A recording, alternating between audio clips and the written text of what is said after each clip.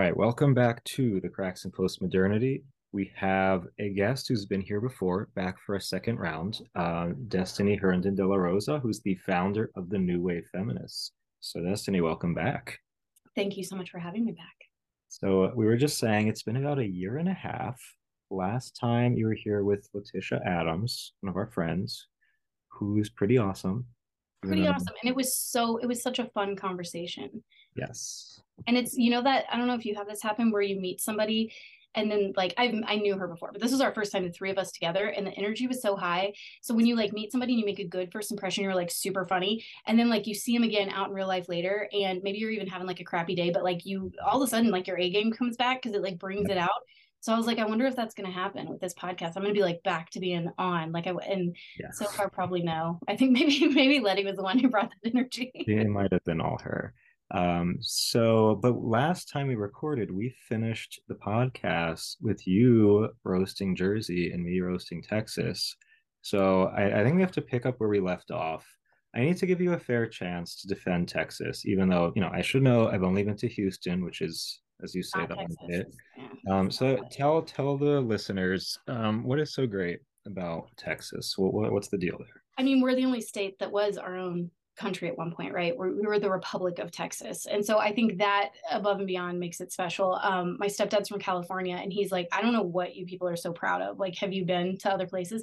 But there's something about it. And especially this last year, I've been doing a lot of work along the border. We just got a shelter in Juarez, Mexico. So I'm in Dallas, and I have to drive all the way to like El Paso, which for people who are unfamiliar, Dallas is kind of never eat soggy wheat, like east, and then El Paso's all the way at like the tippy point, almost New Mexico. So I get to drive, and I say that I don't have to, I get to Yeah. drive like 11 hours and still be in my state. Can you say that? Absolutely not. 11? Oh my God. 11 hours and still be in my state. And it's beautiful. It's just wide open. And I found that the only other place even similar to Dallas is Atlanta. I can maybe live there, but I would never. Dallas would have to just a giant Dallas shaped sinkhole would have to happen for me to live anywhere else. But I feel like anytime I go to other states, I actually feel really claustrophobic. I don't know how y'all do it because like there's something just about the wide open beauty of the Republic of Texas that's amazing. Now, Houston, gross. I mean, definitely like throw that all the way in the trash. It already has been. Clearly, it smells like it. Not a fan of Houston. I actually just moderated this really fancy panel in DC, and the moderator or the guy who organized the whole thing was from Houston. So he's introducing me as the moderator, and he like a good minute of his intro of me was just how much I hate Houston, and I was like, do I really talk about it that much? So, but now you're the second person who's like, go ahead. Talk about Houston more. So yeah, evidently that's part of my brand, hating Houston. My husband's from there, his family's from there. I still go there all the time. I'm learning to love it. It's the flying cockroaches. El Paso's amazing though. Austin's California now, but we'll get it back eventually. We'll kick those people out. It'll be fine. And then Dallas is where it's at. So I think you just need to explore some of our other places. I will say San Antonio, a friend described it as the like if you walk across a blacktop parking lot and then spray your feet off, like that's San Antonio. And she's not super wrong about that. I can't remember if I if I gave that analogy last podcast. Um, San Antonio can do some work, but amazing tacos, and they drink them with Big Red. That's what I know about San Antonio because I've been there twice. So now I'm just giving you random, uninteresting facts about the Republic of Texas. But tell me something that should impress me about New Jersey because I mean I might have accidentally stepped on it one time because it's tiny. So I've probably been in that area. Maybe I've been there for a second. But what would I need to know if I were there that I would need to see that's so amazing about New Jersey? It depends because you're saying you like the whole wide open, the natural kind of vibe in Texas. And there are parts of the Garden State which are like naturally beautiful. So if you go, we have the beaches, we have we like in the central part, we have like a lot of farmland and they, in the spring and summer, they grow fruits and stuff so you can go pick. But I'm more a fan of like the urban kind of vibe. So like I don't know, Newark, which, seventh biggest murder capital in the country, is also a cultural hotspot. The food, the nightlife. But I don't know. So, like, I like that kind of those parts of Jersey, but more than anything, I just love the personalities. I love our attitude that, we're obnoxious, we're crass, but we're real. It's like that's the main draw. And I think you would enjoy that part of us. Like, I think, you'd get a kick out of Jersey personalities, All but right. I mean, Newark is killing it. That's what I learned. So I would yeah. have to go there just for the violence. And um, yeah, the beachfront stuff, I remember that from like the one episode of Jersey Shore I ever saw. People were like on Mm, those lifted houses at the beach, and then someone was ripping yeah. somebody's like weave out, like I think on the stairs. And I was But like, that is the not nice. trashy beach. There are like Okay. different levels. There's like bougie beach. There's like the nature lover beaches, and you see all the wildlife. Then there's the trashy get sloshed beach, which is Seaside Heights. It's where Jersey Shore was filmed. And you can still go. They have the house and they have the garage. It's like painted the colors of the Italian flag with like a Jersey outline of the Jersey map, and people go take pictures. So if I ever come up Yeah. there, can we go there and then like I pretend to rip your hair off, like, and we reenact Put that a one? weave on, and Yes, then you so that can it rips connect it all. easily. Maybe don't glue it down. Yeah, no, I'll have to make sure I do it right.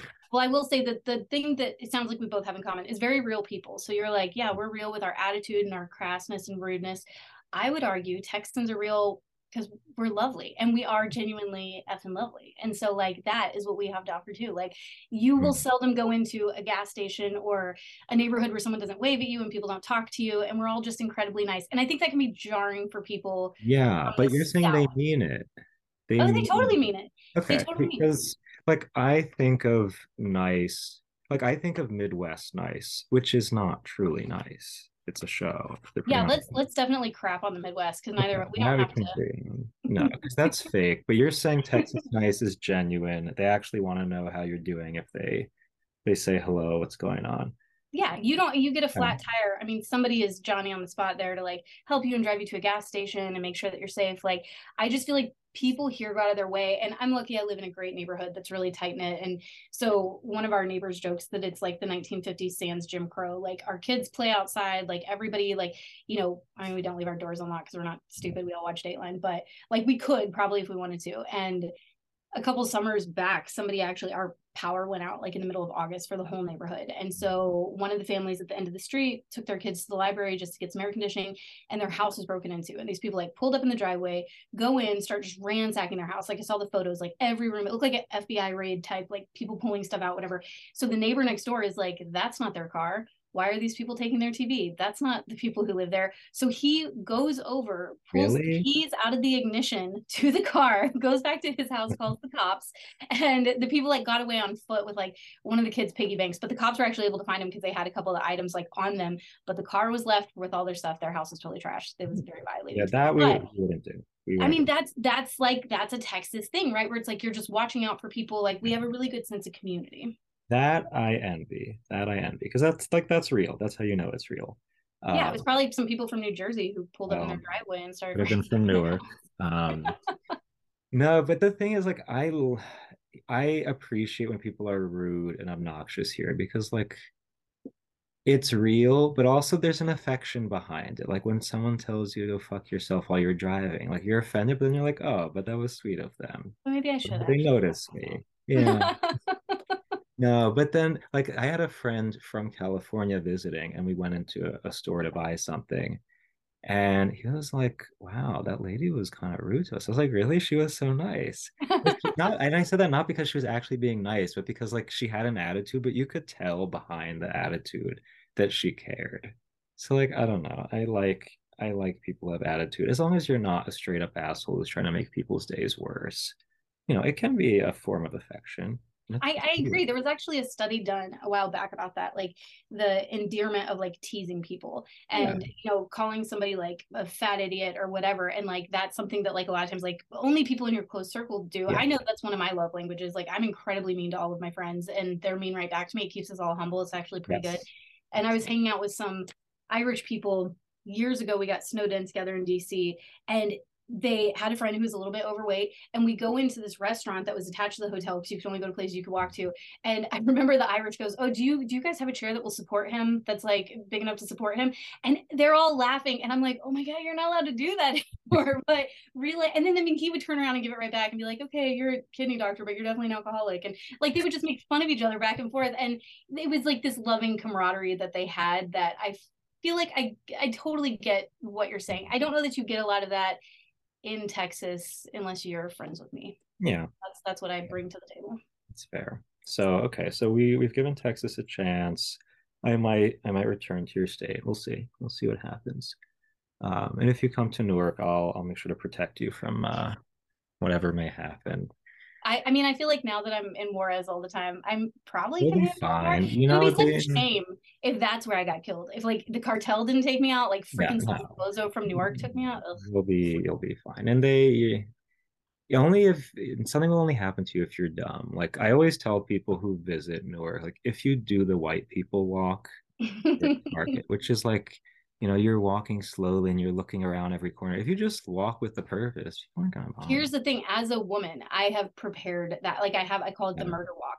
So anytime I'm having to walk through a bar with like bikers and like big dudes or whatever, I just do the most like intensely masculine murder walk and the C's part. So I actually think I'm prepared. I didn't realize my whole life had prepared me for New Jersey. Yeah, but your day will come. Will come. So now to business. So things have changed since we last talked a year and a half. Just a Um, smidge. yeah. So Roe is no longer like, I mean, it's a thing, but it's not a thing like it was before. Thing in the history books, which is Yeah. wild. Did you ever think we would see this day? No, no, Yeah, I did same, not. same, I same. did not at all. I thought it was a joke at first. How did you react when you found out? Let's start with that. I had very mixed emotions because we had the leak, so I thought I was kind of mentally prepared for it. I was actually at the National Right to Life conference, like they were having a convention, and I was there, and I was told the decision, like we all kind of NPR was supposed to do a live interview with me, like within 30 minutes of it coming out, and so we had been kind of going back and forth, like, well, it's definitely going to be Monday, like they're not going to do it. I think it was Friday, right, that it happened, and so when it happened, I think I was just completely shocked. I was in a room. It was a session that some students were taking. So I was in there, and literally the person leading the session was like, "Oh my God, like, can you watch these kids?" And I'm like, poor decisions are being made. Yes, I will watch these children. Please go. So he like goes running out of the room, and I'm just kind of sitting there in shock, like absorbing it. And then I remember feeling like a upwelling of tears, but not celebratory tears, which I felt really ashamed of, quite honestly. Like, not that we've ever focused on Roe, but like I'm at this convention where literally people are like hugging and high fiving and like Yeah. sobbing because they're so happy. And I'm thinking, I've got to do an interview. I have to have cohesive thoughts. We knew this could happen, but I guess I just really didn't think it was actually going to. And so you'll enjoy this part. I went up to my room and I actually prayed a rosary. I'm just not Catholic at all, but I learned to pray it a couple years ago, and I find it very kind of like meditative. And I just Yeah. felt something telling me I needed to do this, and so I did it, and I calmed down, and kind of, and I think the conflicting emotions for me is I don't think we were ready to overturn Roe. I don't think the culture is ready for it at all. And so I think that doing something that's extreme, it felt kind of like this is the battle that leads to us losing the war. Like we don't have the systems Yeah. in place. And so when, we're just going to be seeing nothing but headlines of women dying and horrific things happening, right? And is that going to ultimately lead to the codification of abortion? Like, and that kind of was my fear. And then on top of it, just all of the women, I think I hurt for them that for years, maybe they had some nuanced feelings of possible regret for their past abortions, but then they would tell themselves probably, well, it's legal, it can't be bad if it's legal. And so the idea that like in that moment they were probably feeling this supreme kind of judgment being passed on their choices, which, right or wrong, like it, I don't know, I just felt that energy of how hard it must have been for a whole lot of post-abortive people in general, in that moment, and the fear that they were feeling. And so I ended up making a video on our Instagram kind of talking about sitting in the tension and how it's just Mhm. such conflicting feelings, and how I wish that, me 10 years ago would have been like, yay, we did it, because I was kind of naive. But once I became one of the people who was like trying to be boots on the ground and helping women, and trying to help single moms get into shelters that are totally full, and just the reality of the infrastructure stuff, it just, not that ending a pregnancy is ever the solution, but I feel like we cut off supply without addressing demand. Yeah. And maybe we did that in the wrong order. And so it was actually funny because Benjamin Watson, this football player, I guess saw my live, and then he recently asked me to review his book, and he mentions my reaction in the front, and he's like, among her celebratory something, he describes it like that, she actually asked some thoughtful questions. And I was like, oh, I'm not going to correct Benjamin Watson, but like I don't know if I would have described my Yeah. mood in that moment as celebratory. um and I admit that because I feel guilty about it. I feel like as a pro-life person, I know what I was supposed to be and what I wasn't. Like, did you have similar feelings, or like how did you feel in that moment? Yeah, no, I mean, I've been really challenged ever since because, like, on a fundamental level, like, I recognize the personhood from conception. And it's my problem has always been not so much the legal question, not so much even the moral question, but the fact that, like, we're denying that when someone suffers an abortion, that, like, this is a really dramatic action. The baby, all right, I believe the baby's going to go to heaven. This is not it's the least of my worries. Like, this is such a dramatic thing for a woman to go through, to live with. What an impact it will have on the trajectory of your life. So, like, and it's not me judging a woman who makes that decision, but it's to say, like, to deny the gravity of what's happening, like, that's a really scary thing, to live in that denial and to create a culture that's based on a denial of a fact. So once this happened, I had the same question as you. Like, are we able to sustain the possibility of abortion being totally, out of the picture, at least medically speaking? Back alleys is another story. And I think the sustainability, there's an economic question, but also there's this moral or spiritual question, because our culture is super utilitarian. Like, the point, we judge human life based on how useful, how efficient or productive you are. It's late stage capitalism. Yeah, so it's an economic legal ideal, like, it's codified in our economic system. But again, the way that we live our lives, the way we treat our family, our friends, random people, like, I think it's really shaped by this utilitarian logic. So to have a law that's saying, no matter what the circumstances are, no matter the sacrifices you have to make, like, life is fundamentally a gift, and that we should be ready to rearrange our whole lives around the possibility of this gift, receiving that gift. um, do we have the means, do we have the tools to say yes to that? I'm very skeptical. And if an individual woman comes to me and says, should I get an abortion, I'm going to say no, and I'm willing to help you to be in that position to say yes to the gift. But what of somebody who has no community, who has no one to support them? What are they going to do? So more of an incentive for people to step up. But can we assume that everyone's going to do that? Everyone's going to support? And that's the thing. What about this law would suddenly lead us to believe that the government, who's never really taken the necessary actions in this way, would somehow be motivated now that they, again, were able to just cut off supply? Like, they've had the chance to create a more equitable society for women with paid family leave and assistance with housing and childcare and other things like that, and have really failed horribly.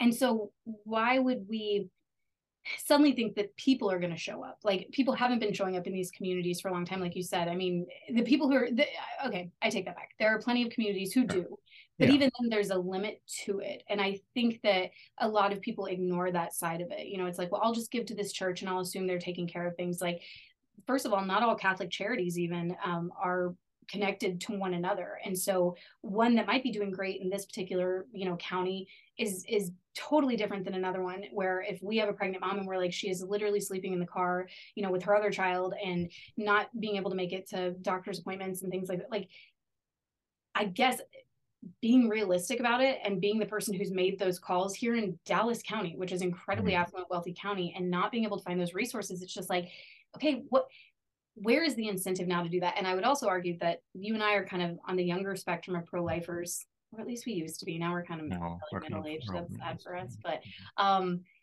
we also know the reality of the abortion pill. And I mean, and that was something that just in my mind, I was like, okay, that's what it's switching to. So now it's going to be people getting these through black market type ways. And I think the comment I made on New Wave Feminist was like, a lot of y'all have never sent drugs to your friends through the mail, and it shows. Like, I have been to Colorado, I know things allegedly. So like, I just think it's naive to sit here and say that, like, you don't think these abortion pills are going to be mailed, hidden in an envelope to every woman who wants it, or a pregnant person. And then on top of that, the idea that you are, I kind of called this too, you're going to see counties and stuff that are basically saying we're not going to enforce it. And that was always my fear with Roe, is that it was going to be like jaywalking laws, where it's like every once in a while somebody gets popped for it, but for the most part people look the other way. And I say that because of my time doing sidewalk advocacy and literally standing in front of abortion clinics and seeing, young, very young women being like kind of dragged in by their elbow by a boyfriend or father, and the other advocates on the sidewalk calling the police and saying, come out here, a forced abortion is happening. And even when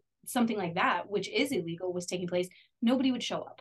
So why would we assume that anyone's going to enforce this stuff now? It's just unrealistic. And I feel like it was done so that politicians could say, we did this and, whatever. But show me how it actually helps women and children. Like, I didn't see any new initiatives, even after the Texas bill, the heartbeat bill, that suddenly was expanding Medicaid and helping with housing, childcare, transportation, and healthcare, which are our four main things that it seems like most pregnant people come to us for. So Yeah. No, and I mean, so we agree on this point that there's a need for a cultural revolution to really enable women to feel prepared to welcome this gift. But like, what do you say to people who say that, culture is downstream from law or politics, that like having this law in place is going to start to change the cultural mentality, the way that we act when we find out a woman is in an unplanned or a crisis pregnancy?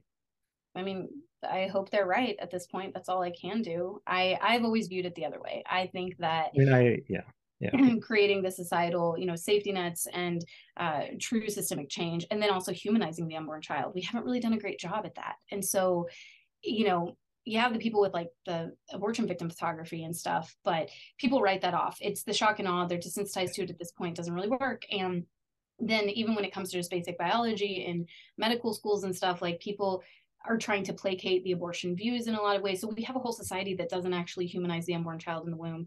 And I think that it personally, I've always been on the culture side. So it made more sense to me. Like, how do we get funny, entertaining, highly intelligent people like out there, doing what Hollywood's doing when it comes to the abortion narrative? Because here's the thing, I think most Americans know that abortion is not a desirable thing. Nobody wants an abortion. This is something that like is coming through a series of breakdowns that have happened. And I think even the most pro-choice people understand that this is not like a fun thing that anybody wants to do. They see it as a necessary evil.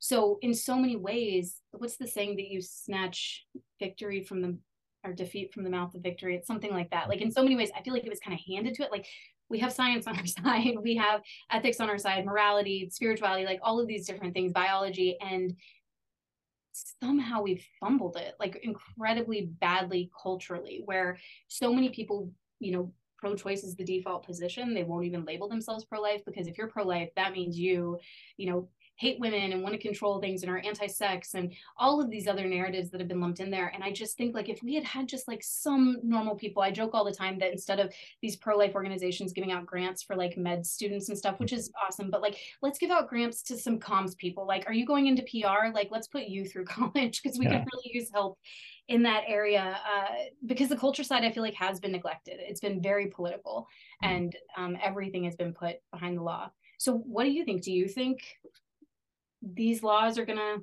affect the birth rate and abortion rate? Mm, I don't know, maybe, but that's not. Yeah, like I'm like you. I think I'm more interested in the cultural change. Like I'm more interested in I don't know, because like I'm not going to change America. I can only change the spheres where I work, where I live. And that's where I put all my eggs. Like I'm not the kind of person who's advocating for policy change. Not that I'm against it.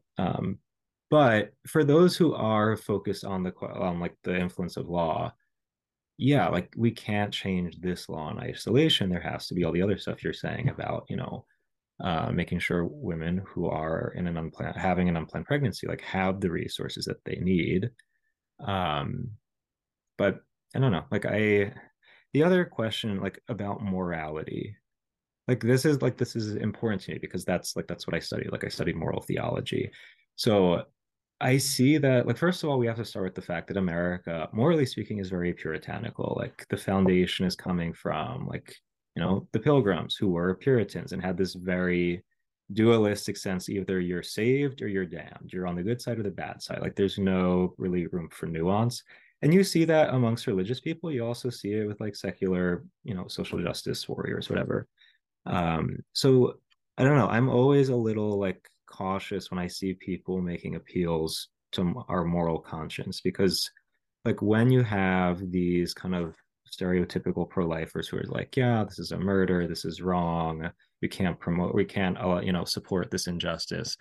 And it's like, okay, first of all, a woman who does decide to get an abortion, I'm not going to be quick to point the finger and say, well, you're immoral. Like, yeah, it's not a morally good thing, but, you know, we all have we all have our gray areas. Like sometimes we do make bad decisions and then we come to regret it later. And if you believe in God, like you know that there's mercy, there's always forgiveness.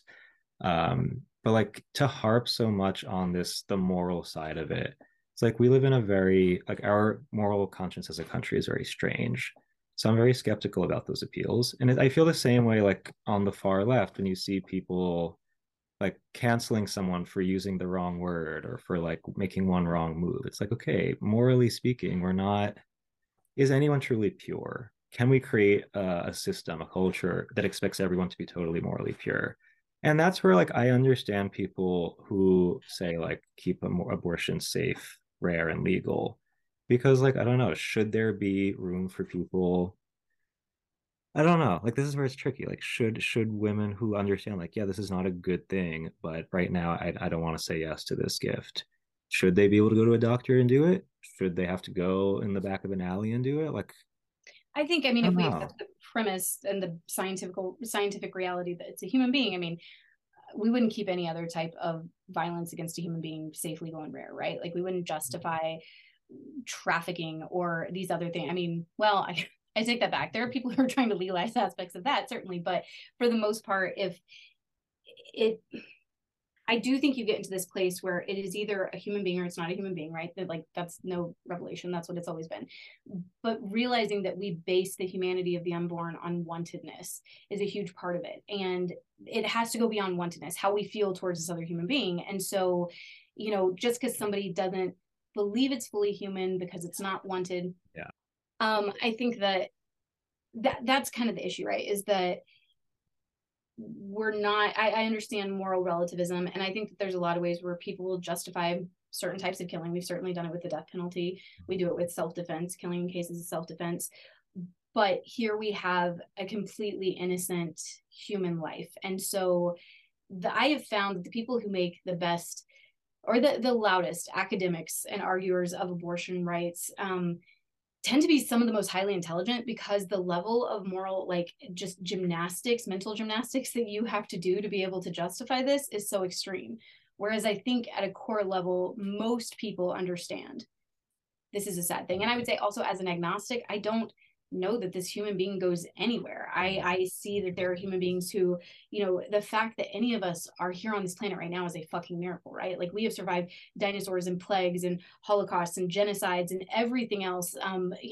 Your great grandfather could have been in a car accident or something and you wouldn't be here. Like the fact that any of us are here in this moment in time existentially, I think is kind of amazing. And so I do, from an agnostic perspective of kind of not knowing if we just go into nothingness, like to me this is a irreplaceable human life. And I think that's actually what causes me to kind of take it more seriously when I have a woman call me who's considering abortion, because I wish I could believe that it's just a little baby goes to heaven, but I don't know that I do. Interesting. No, that's a really interesting point. Yeah, because like I understand the people who say like personally I'm morally opposed, but I wouldn't want to impose that belief on everyone.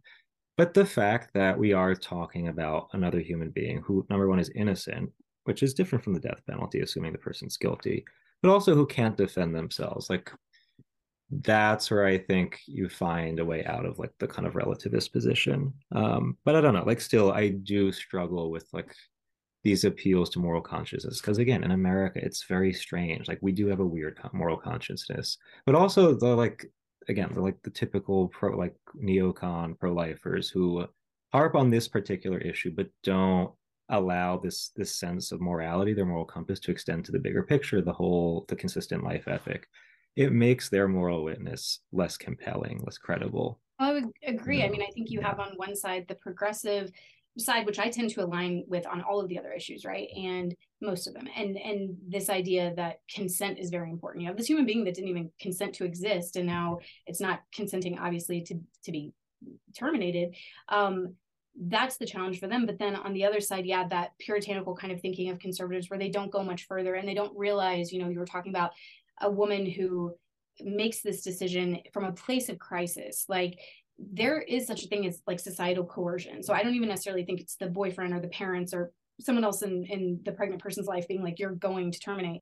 I think that sometimes it's the fact that milk is like $6 a gallon, and I, have other mouths to feed. And so they truly feel like they are making the merciful choice, because this child's going to die if I bring this new child into the world. And I think that most pregnant people also have a very real understanding, because the right is always just going to say, well, what about adoption? Like, but Yeah. most pregnant people inherently, women inherently especially, tend to know that there is going to be some bond that is created Yeah. over 9 months. And as traumatic as an abortion experience might be, the idea of placing their child is so much more extreme. And we just like slap this, Yeah. really, adoptions, the loving option type label on it, without even acknowledging the nuance of that. And we had one of our board members as a first mom, and she was actually in a Facebook group where she talked about, there was this one, and it's like thousands of birth moms, first moms in this group, right? And somebody had made a post that said, if I were to get pregnant again, I would have an abortion next time. And she said nobody commented below it, but it got like thousands of likes, like just solidarity there, because it was so traumatic for women to just place their child. And I was talking recently in this research group that I'm in, about this idea that I think pro-lifers feel like they need adoption as this pressure release valve, because otherwise we're total monsters. We truly are forced birthers, and like then you have to stick with this for the rest of your life type thing. And so we give it as an option, which I think it should be an option, Yeah. obviously. But I think like we do the adoption triad, the adoptive parents, the adoptee, and the first mom, all a huge disservice when we paint it as this lovely thing. And Amy Coney Barrett definitely did that, and kind of her statements on Roe was like, oh, well, just, adoption. And it's like, come on. And I think that's the thing. We get into these abstract arguments with people where we talk about laws or policies or all these other things, but the human being that you're talking to, right?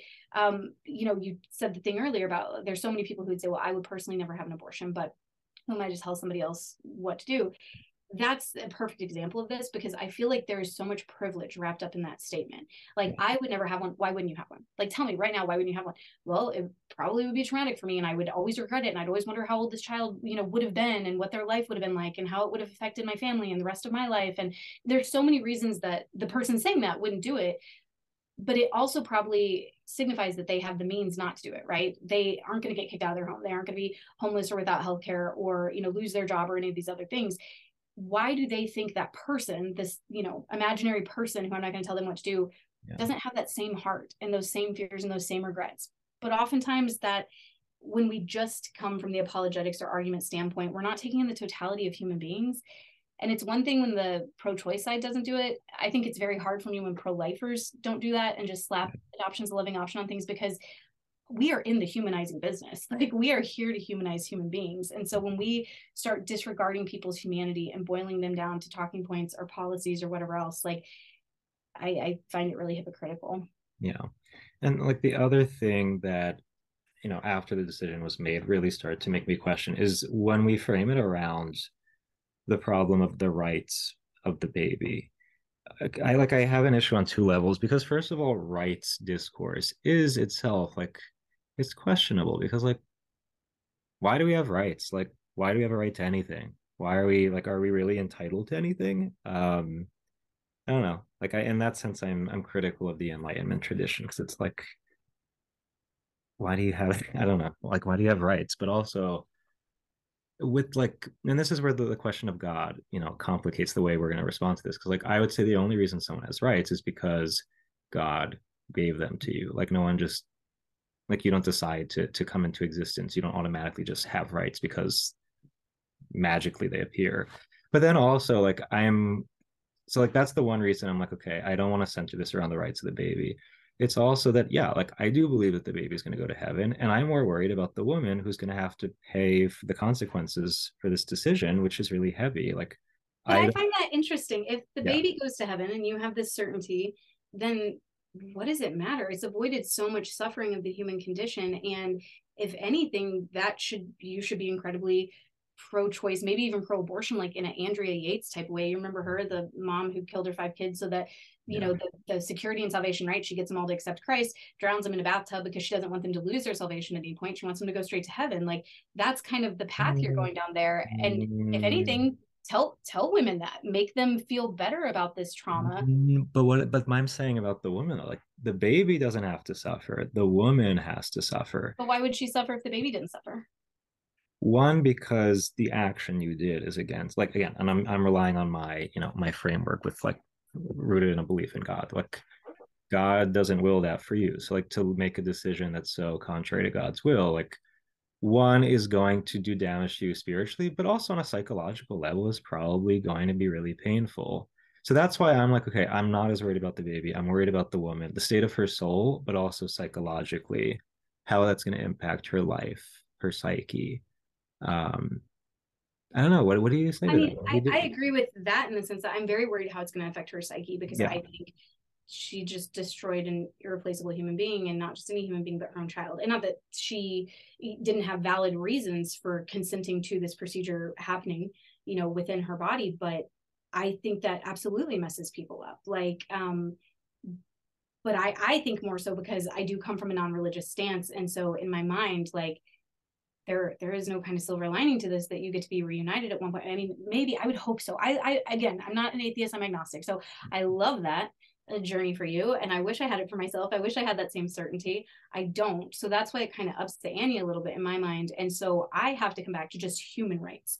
I think morally, ethically, just societally, we have agreed that human rights are something that should exist, but we're denying them to a huge population that is human.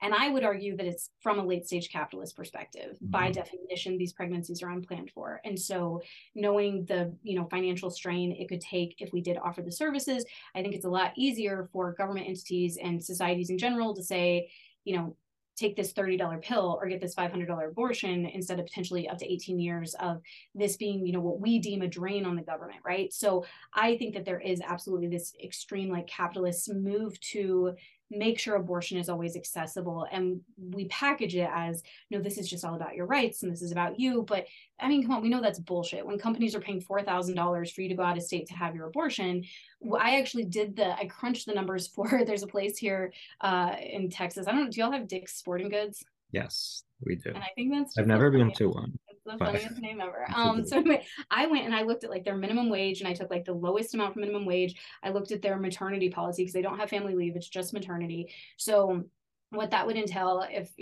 say the pregnant woman in this case takes 6 weeks off, they have to hire a replacement for her, then her job is guaranteed, and it's unpaid, by the way.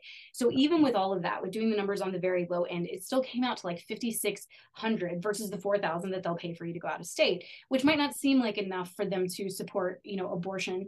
But the fact of the matter is, when you have thousands of employees who could potentially, use this, like it does affect your bottom dollar. And knowing that it's not like they started some fund on the other end to pay for, maternity leave or anything. I just, come on, stop. People need this. It is all about money all the time, and they need to kind of follow that and stop thinking that it has to do, even to some degree, with anyone's moral or ethics. Like, it's financial. But why do you believe we have rights though? Like where do our rights come from? I mean, I guess I go to the golden rule, right? Treat other people the way you want to be treated. And so as a human collective, we have decided that human beings should have human rights, except preborn human beings. Because like that's where I struggle, because it's like if we agree as a society that we everybody should have rights, treat everybody how you want to be treated, I'm afraid that that can become yeah, it can become arbitrary very quickly. Like if you think about the three-fifths rule, and then look at what we have today about unborn life. Yeah, I don't know. Like It's I'm because just that's all based on wantedness and the value we place on yeah. another human being. So that's what I'm saying. Like, the goal of human rights should be to acknowledge all human beings, like from conception to death, right? Like womb to tomb. And that's why it seems like such a weird disconnect for me, having so many progressive views, where I'm part of a lot of these like movements and groups and clubs that are so bleeding heart and care so much for people in their vulnerability. If you struggle with mental health, if you're a veteran, if you're housing insecure, like whatever other, social justice thing there is, we're not saying, oh, you're too expensive. Some Jonathan, what is his name? He does the whole essay about how we should eat the poor to Oh, Frost or I don't know his Swift name. or I know who you're talking about. yeah, like that type of mentality, right? Like they don't have that. They say, no, in your vulnerability, in, as you're going through this mental health struggle, that's when I'm going to use my strength and rights and privilege to help you. Mm-hmm. Except when it comes to the unborn, they say, okay, in your lack of development at this stage in your vulnerability, I'm going to use that as an excuse to dehumanize you and kill you. And that just blows my mind because it's just so wildly inconsistent from the rest of what they believe in. And up until about the 70s, like, this was a very progressive issue, and then enters a whole kind of cast of players that sort of co-opt the left and made it very pro-abortion. But to me, that's why the consistent life ethic is the only one that's truly consistent. We need to be opposing the death penalty and war, and obviously trafficking, torture. We need to extend that into the womb by also defending that human life, because we know it's human. It's not anything else. Yeah. Yeah, and this brings me to what I wanted to ask you about your brand of feminism. Because I think it was like 3 years ago, I wrote a thing pretty much about you and New Wave Feminists for First Things magazine, saying how like your brand of feminism is kind of fulfilling what John Paul II wrote about what he called the feminine genius, and developing a quote unquote new feminism that recognizes the unique gifts that women have to offer. And that's not kind of like not basing equality upon neutralizing women or turning you guys into men, but really saying, yes, like you have the same dignity, you have value, you have contributions to make to society, and they are unique. They're not collapsible into the same, kinds of contributions that men would make. So yeah, like I'm interested to understand how you view feminism, how you understand like the gifts, the dignity that the unique dignity that women have, and what they can offer, what you guys can offer society. Yeah, I mean, I would say from just a biological perspective as a natal female, right? Like, there is so much that our bodies are capable of that I think is phenomenal, and we certainly don't talk enough about in society. Like in sixth grade, you're handed some tampons and deodorant, and okay, you're gonna have a period, whatever, you might get hair, that's it. But truly, like, the amazing qualities that our bodies are capable of, from ovulation to gestation, lactation, menstruation, all of them, right? Like, they're incredibly mind-blowing. And the fact that my body, that has always been female, has been able to cobble together two penises, like, that's wild. Like, I've made penises. That's a really cool thing that It my is body knew how to do. cool. That's kind of badass. And I think that, you had asked me before we started the interview about kind of femininity, and I always recoiled at that because I'm not particularly feminine, I guess, like by the classical sense of it. I paint my nails and stuff, and I wear makeup when I have to, which is not tonight. And nobody can see this, but I have like scrubby clothes and a baseball hat on because that's the type of day I had. But like, so I wouldn't qualify myself as like feminine. And I remember I had this former intern who had asked me for a reference letter, and I gave it to him, and he gets into this doctorate program he really wanted to be in, and he's thanking me, and he was leaving me like a video message, and he goes, "You're just one of the most like feminine feminine people that I know, and just your overall just like femininity is," and he's like stumbling on it because he's trying to find a way to say feminist, and like, but in like an adjective type way. Yeah. And so he just kept saying femininity, and I was cracking up, and I'm like, shut up, we both know like, people don't use that term to describe me super often. Like, I tend to be not that. And then I was relaying this to another friend who was a big fan of Pope John Paul II, actually. And she made the comment that, like, I have a really skewed view of what femininity is. And she's like, femininity to me is being courageous and bold and like fighting for the vulnerable and doing everything in your power to protect those who are weaker than you. And would you not want that label applied to you? And I was like, well, I don't think that's what he meant. But also, yes, I would totally want that label applied to me. And that version of femininity, which is very different than I think what culture, that we're meek and docile and whatever else. Like, obviously, that's not what true femininity is. And so all of that together, I think, like, probably is at the core of our feminism. This is truly about equality. It's about human rights. It's about using our privilege to stand up for the vulnerable that are the most ignored right now in society. No, and I mean John Paul does say that in that document he wrote, that like he's not talking so much about like femininity in this like performative, affective sense, but they're like, because again, biological women have the capacity to hold life, even if you never do give birth. Like, in a way, it gives you a certain intuition into like the value of life, especially the lives of those who are vulnerable. So like to take an interest in that, to advocate for that, like this is one way that women can really express their feminine genius. And that's not to say that men don't do that or can't do that, but it's like women are more disposed to that. So in a sense, I as a man can learn that from you. I can develop that virtue, but like you're the one who has the special insight into that. And then as a man, like I have special insights that you can learn from as well. But yeah, it's like if we just reduce it to like how girly are you, like that's not really interesting. It's Right. what again, like what real gifts, what real virtues can you contribute to humanity so that we all can benefit, we all can learn. And unfortunately, kind of third wave feminism, it did tend to morph into the male normative, right? And making that kind of the goal, like how do we compete with men? I think it's how do we settle, right, for that level of equality.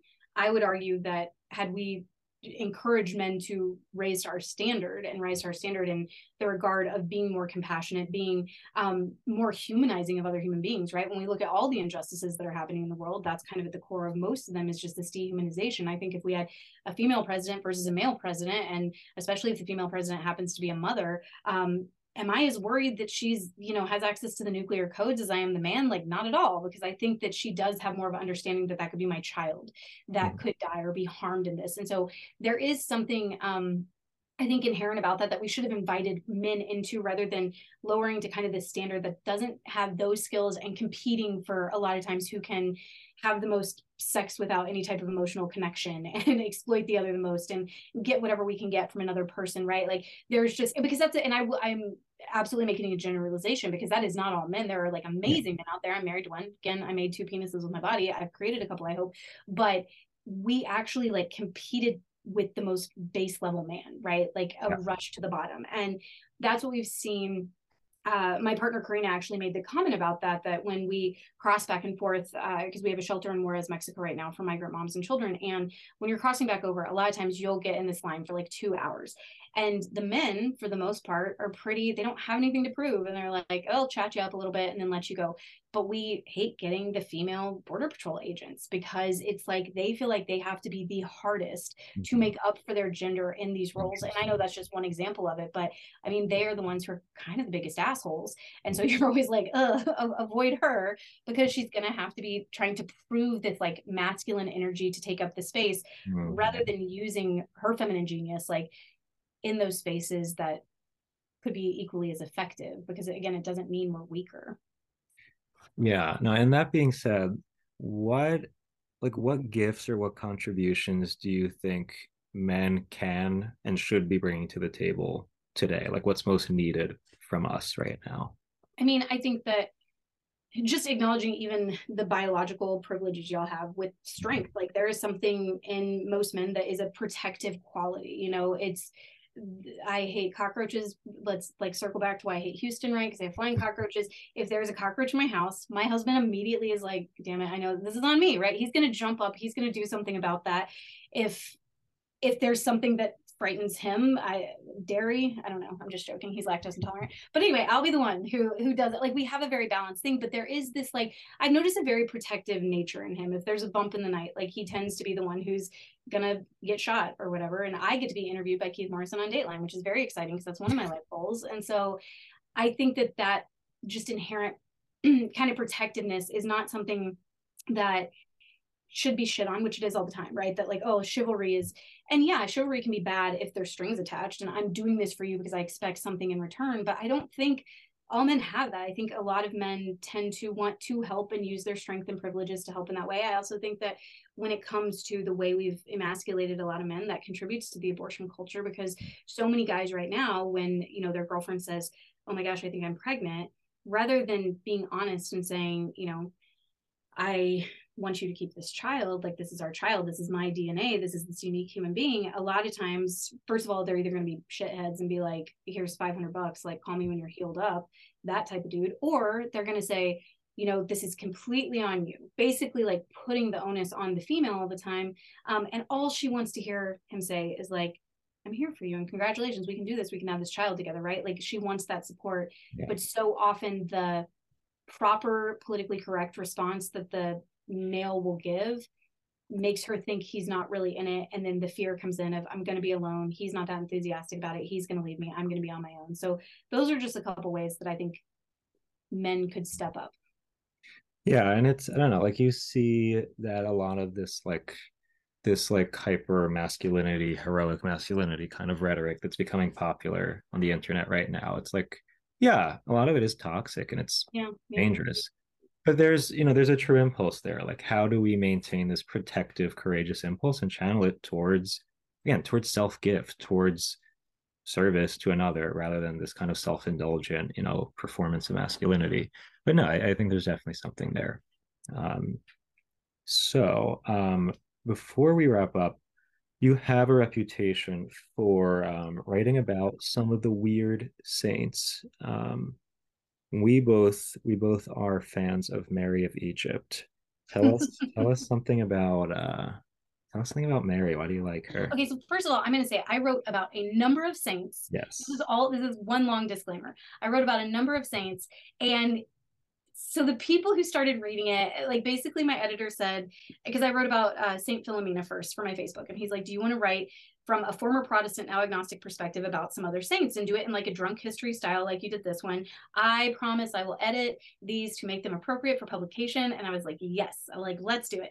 And so the first couple out of the gate were really cool. I think I did like Saint Monica, and it just happened to be her feast day, and it was weird, spooky Catholic witchcraft stuff like you guys have all the time, right? Where just like weird stuff happens where I'm like, oh my gosh, like I didn't even know that. I randomly picked one that like I kind of felt drawn to, and then all of a sudden it's lining up with the feast day.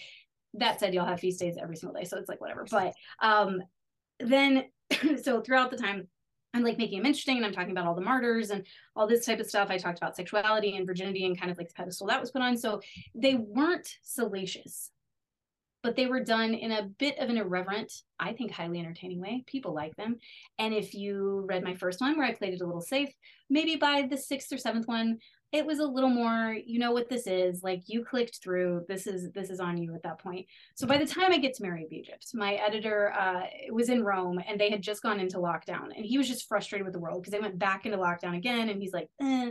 And so I do the same thing I always do, this very irreverent drunk history where he would usually go in and pull out all of the things that went too far because they're not my saints. I don't know. This isn't my church, not my circus, right? And so I don't maybe have the level of reverence I needed. So I write about St. Mary of Egypt, who is fascinating, by the way, Yes. because she was a prostitute. And I actually, the whole joke was that she was a very bad sex worker, because she would say that sometimes she would turn down money because she just enjoyed the sex so much. And so did I call her like the first big slutty saint, like something like that? Yes, I did. And I thought that was hilarious. And clearly that was going to be edited out. But one of the things she did when she has her big conversion is she's going, I guess there was a pilgrimage that was happening going to the certain town. She's like, well, it's going to be a lot of sausage and that stew. So she like hunts down this particular pilgrimage, and she's trying to prey on these men. And as she tries to go into the church, this force field, supernatural force field, like comes down and blocks her out of the church. And I called it a holy cock block. And I thought for sure that was going to be taken out. For sure. I was positive. Did they publish that? Yeah. So I was going to be, yeah, no, now you understand. Now, like, I was like, what could she have said? And here's the thing, when you get canceled, but you agree with the canceling, like that's also a weird thing, because I was like, 100%, that was inappropriate. Like I expected my editor to come back and be like, Destiny, what synonyms can we find for cock block? That, like I thought for sure that's what was going to happen. It did not. It was like the next day it's up on the site, and I'm like, oh my God, you accidentally put the unedited one. And he was like, no, I think it's fine. And whatever, people know what they're getting now. So the people who read it were also like, okay, whatever. They, like I said, it was the lobster in the water type thing where they were used to kind of. Oh my God, I'm looking at it now and it's still there. I can't believe it's still there. Someone needs to call that publication and say, please take it down. So nothing happens for like 2 months. And then 2 months in, some priest in Ireland or something finds it, and he's like, this is blasphemous and blah, blah, blah, and how dare this person, and who is this, and this is the reason this particular publication, which I keep redacting the name because I don't know if you want me to, like, this is why they're relevant now, and da da da, they go on and on. And then this whole thread happens where I'm looking at all these profile pictures of priests, like basically calling me like just the Satan incarnate. And I'm like, this feels weird because I am kind of on my own faith journey. And so like, I don't like priests being very mean to me. Like that's not my particular kink. And so then like I'm reading them, and at one point like Taylor Marshall jumps in and he's Oh, like, that's why he said yeah, that about you? this is blasphemous I trash, which is was I not was my always trying to figure out what prompted him to say no, that. and I Right. deserved it. I can't Taylor Marshall. I think he's the worst, but also like I did deserve that, which is why it's my cover photo on my Twitter now. Rod Dreher went after me, which that one really hurt because he used to be a Dallas Morning News columnist, and I had like even written a blurb about him one time for the Dallas Morning News. So I was like, this kind of sucks that some people that I did actually like. It was just wild, and the publication evidently never took it down. No, it's right here. Um, I'm reading it now. so by like that afternoon, I made the offer to step down, and and I was like, I don't But it have to was write their for y'all anymore. fault. I mean, a little bit, but also I was like, I don't have to write for y'all anymore. No big deal. And they were like, no, we're going to defend you on this and blah, blah, blah. 48 hours later, they were like, hey, remember that offer you made us? Like, can we take you up on that? And I was like, yeah, that's fine. So No. that was the end of that. I think Like she my was great Catholic ancestors. the patron saint of the Free the Nipple campaign. We're not here to smash the patriarchy. We're here to smash the patriarchy. I don't even remember. I don't even I remember mean, that. You're triggering me right now. Stop reading it. It was, it's I hilarious. can't believe it's still up. Yeah, I'm shocked. Do you have a subscription or is it behind the paywall? Yeah, no, I don't have a subscription, so it's accessible to the public. Huh. A mistake was made there. Oh my God. I mean, it's hilarious. Like, knowing as if you like meant it as blasphemy, then I'd be scandalized. But knowing who you are and that it's like humorous, like I can laugh. Like, it's just really funny. Because I Yeah, mean, I it's true. nothing but mad respect for Saint Mary of Yeah, Egypt. but this is And I all also, true. because I had done so many consecrated martyred virgin saints, like I like the fact that I finally got to talk about a slutty saint who was like this badass and did cool stuff and went and lived in the woods and grew all her body hair out. And I'm like, this is the feminist I've been looking for the whole time, like in my saint journey. So Yeah. it was not meant with any ill intent, but I also again, not my circus, not my monkeys. And so I understand if people hold these saints very dear and I was disrespectful and I can't remember if I apologized. It doesn't sound like something I would do, but maybe I did. I don't know. All I know is that was the end of my saint journey. Uh, yeah, I wrote a thing about Saint Agatha who got her boobs chopped off. And I like made a tamer. I had an original draft, which was a little bit spicy because so in Sicily on her feast day, because you know horny Italians, they make cakes shaped like virgin breasts, and they're That's very nice. tasty. So I said something Are about they like at least like dulce de leche? their ricotta cheese, as we say in New Jersey. It's ricotta with chocolate chips and lemon, and then like That sounds delicious. yeah, like a kind of cakey shortbread kind of like cake part.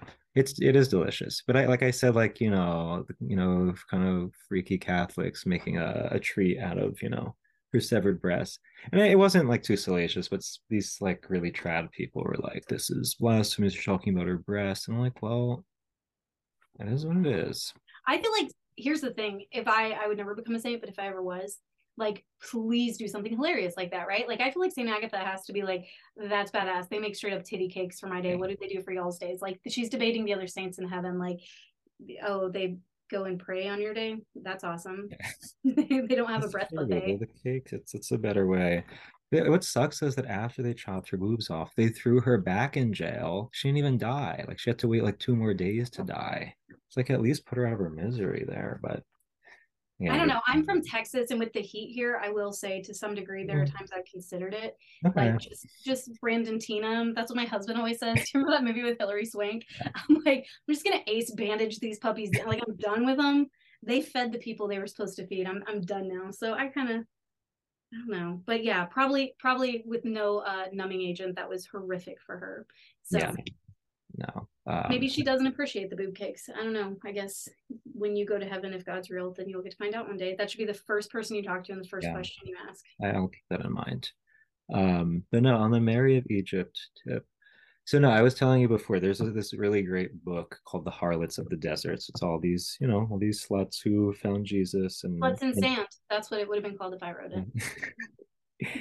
So Mary's in there, and there's another one who's very cool. I don't know how to pronounce her name. I think it's Thais. It's Thais, and she was another one in Egypt. She like I think she was a nun earlier on, and then she got seduced into like being a prostitute. And the monk who used to be her spiritual father was like so sad that he went to the brothel where she worked as a dressed up as a client to get her back. So like she starts, doing her thing, takes everything off, and then she looks into his face and sees who it is, and they both start bawling. And then Also, why did he let it get that far? Like, I would, to be a fly on the wall, I would have been like, no, no, keep it on the DL. It's me. Like, I wouldn't want to see my well, baby girl holding it yeah, I don't know. I don't know. every time. But but Interesting. but it's no, like I what I really But find it. then she becomes, did you say she became a nun again? Yes, so she went back to the desert, did her penance, but no, like what I liked about this particular book I mentioned is that like the author, who is also a nun, was saying that these women, when they, came back to God again, it's not that they turned away from their past life and their desire for love, but rather they kind of like they found the ultimate fulfillment to this desire that they had. So it's not that like you're giving something up, but you're like redirecting it. So it was, I don't know, like it was a real appreciation for What these. is, I'm sure you would know this saint. I think it was Saint Teresa, maybe, of Avila, Avila. Is who's that the one where they have the statue of her where she's, wait, I want to show you, even though the people can't see it. That's her in her ecstasy. okay, yeah, yeah. Yeah, And the actual like statues that they have of that, like it's a very orgasmic face she's making, right? it And is. so that's where I had written about just kind of like female sexuality, which I feel like when you look at all the consecrated virgins and the elevation of virginity, obviously with Mary and everything else, like there's just this natural kind of religious denial to female sexuality. And so when I wrote about her, I talked about that, the fact that it's like it was this religious type of ecstasy that she had. But I also had a friend who had made the comment one time that I guess it's some famous quote, and he says, every man who walks through the doors of a brothel is looking for God. Yeah, And how that concept, right, that maybe orgasms are like a taste of heaven, like that's why it's called the little death, right, in yeah, French. And yeah. so maybe it's because the only time that we get to experience that level of just like ecstasy here on earth is through our sexuality. And if that's what heaven is, then I guess I'll stop being an agnostic, like sign me up, like that'd be great. But I also think that again, I was writing this from the perspective of a Protestant who we don't have saints. And so we had like Ruth and Esther and a couple others. We would bring Mary out every Christmas, like dust her off, then put her back in the closet until next December. So these strong women I was really drawn to, which is why I started writing the articles in the first place. I only wrote about women. I really did want to write about the saint that gets barbecued and he's like, I'm done on this side, flip me Oh, over. Like, Lawrence. yeah, Yeah. I think that's an amazing, funny story, but I was like, only doing ladies for now. So never got to him before my Catholic canceling. But I do think that going from the consecrated virgin thing to kind of then looking at these other examples, I don't know. I think that there's maybe some more traditional Catholics who kind of hang out close to some of the virgin saints a bit much and then don't understand, the totality of women. And so that's how y'all often, a lot of times we'll see the virgin whore dichotomy all the time, that a woman has to be one or the other rather than like both at all times. Yeah. No, and that is one of John Paul II's big things in the theology of the body that he wrote, that like the the experience of like sexual love is a sign that points to this greater experience of love, this greater unity with God. So like you said, it's a foretaste of this greater ideal. But then when you look at a saint like Teresa of Avila, like you have, I don't know, like you have people who want to totally desexualize the experience, say it's purely spiritual, but then you also have, like in the late 1800s, you had these psychiatrists who were saying like, oh, this is an example of a hysterical woman whose sexuality was repressed, so it was kind of like released through this religious outlet, but ultimately it was just like, again, religious sexual hysteria. When in Well, I mean, reality, I also release my hysteria through a sexual outlet. So I would argue that that's what most of us do. I think men probably release their hysteria much more frequently than females do. And so perhaps that's why y'all are just so chill all the time and all the definitely not time. punching people in bars and mass shootings and whatever. But I think we've done a pretty good job actually at managing our hysteria with so little release or so much of history focusing on our release. But You I, guys credit. but anyway, I do enough. But I mean, I think there's I've heard of women even having orgasms while giving birth, like being able to like make that this hypnotic thing. Like our brains are crazy intense. And Yeah. I'm actually reading a horrible book right now that's kind of researching sexual desire. And there's some fascinating stuff in that though, just how I mean, the old adage, right? Men are a microwave, women are oven, like, and that type of thing. But there's so much mentally that goes on in women's heads that it's not just this physical thing. And I will say one of my favorite quotes of all time, actually, is Pope John Paul II. I've probably shared this with you before, but whenever I say it at colleges, I always have to say, I can't remember who said it, but it was a great teacher who once said, because like I have to keep my agnostic streak Yeah. but he says, the problem with pornography is not that it shows too much, it's that it shows too little. Yeah. And I think that that's why women tend to be drawn more towards erotica or things like that, right? Things that stimulate our brain, that's about the emotional connection about this type of thing.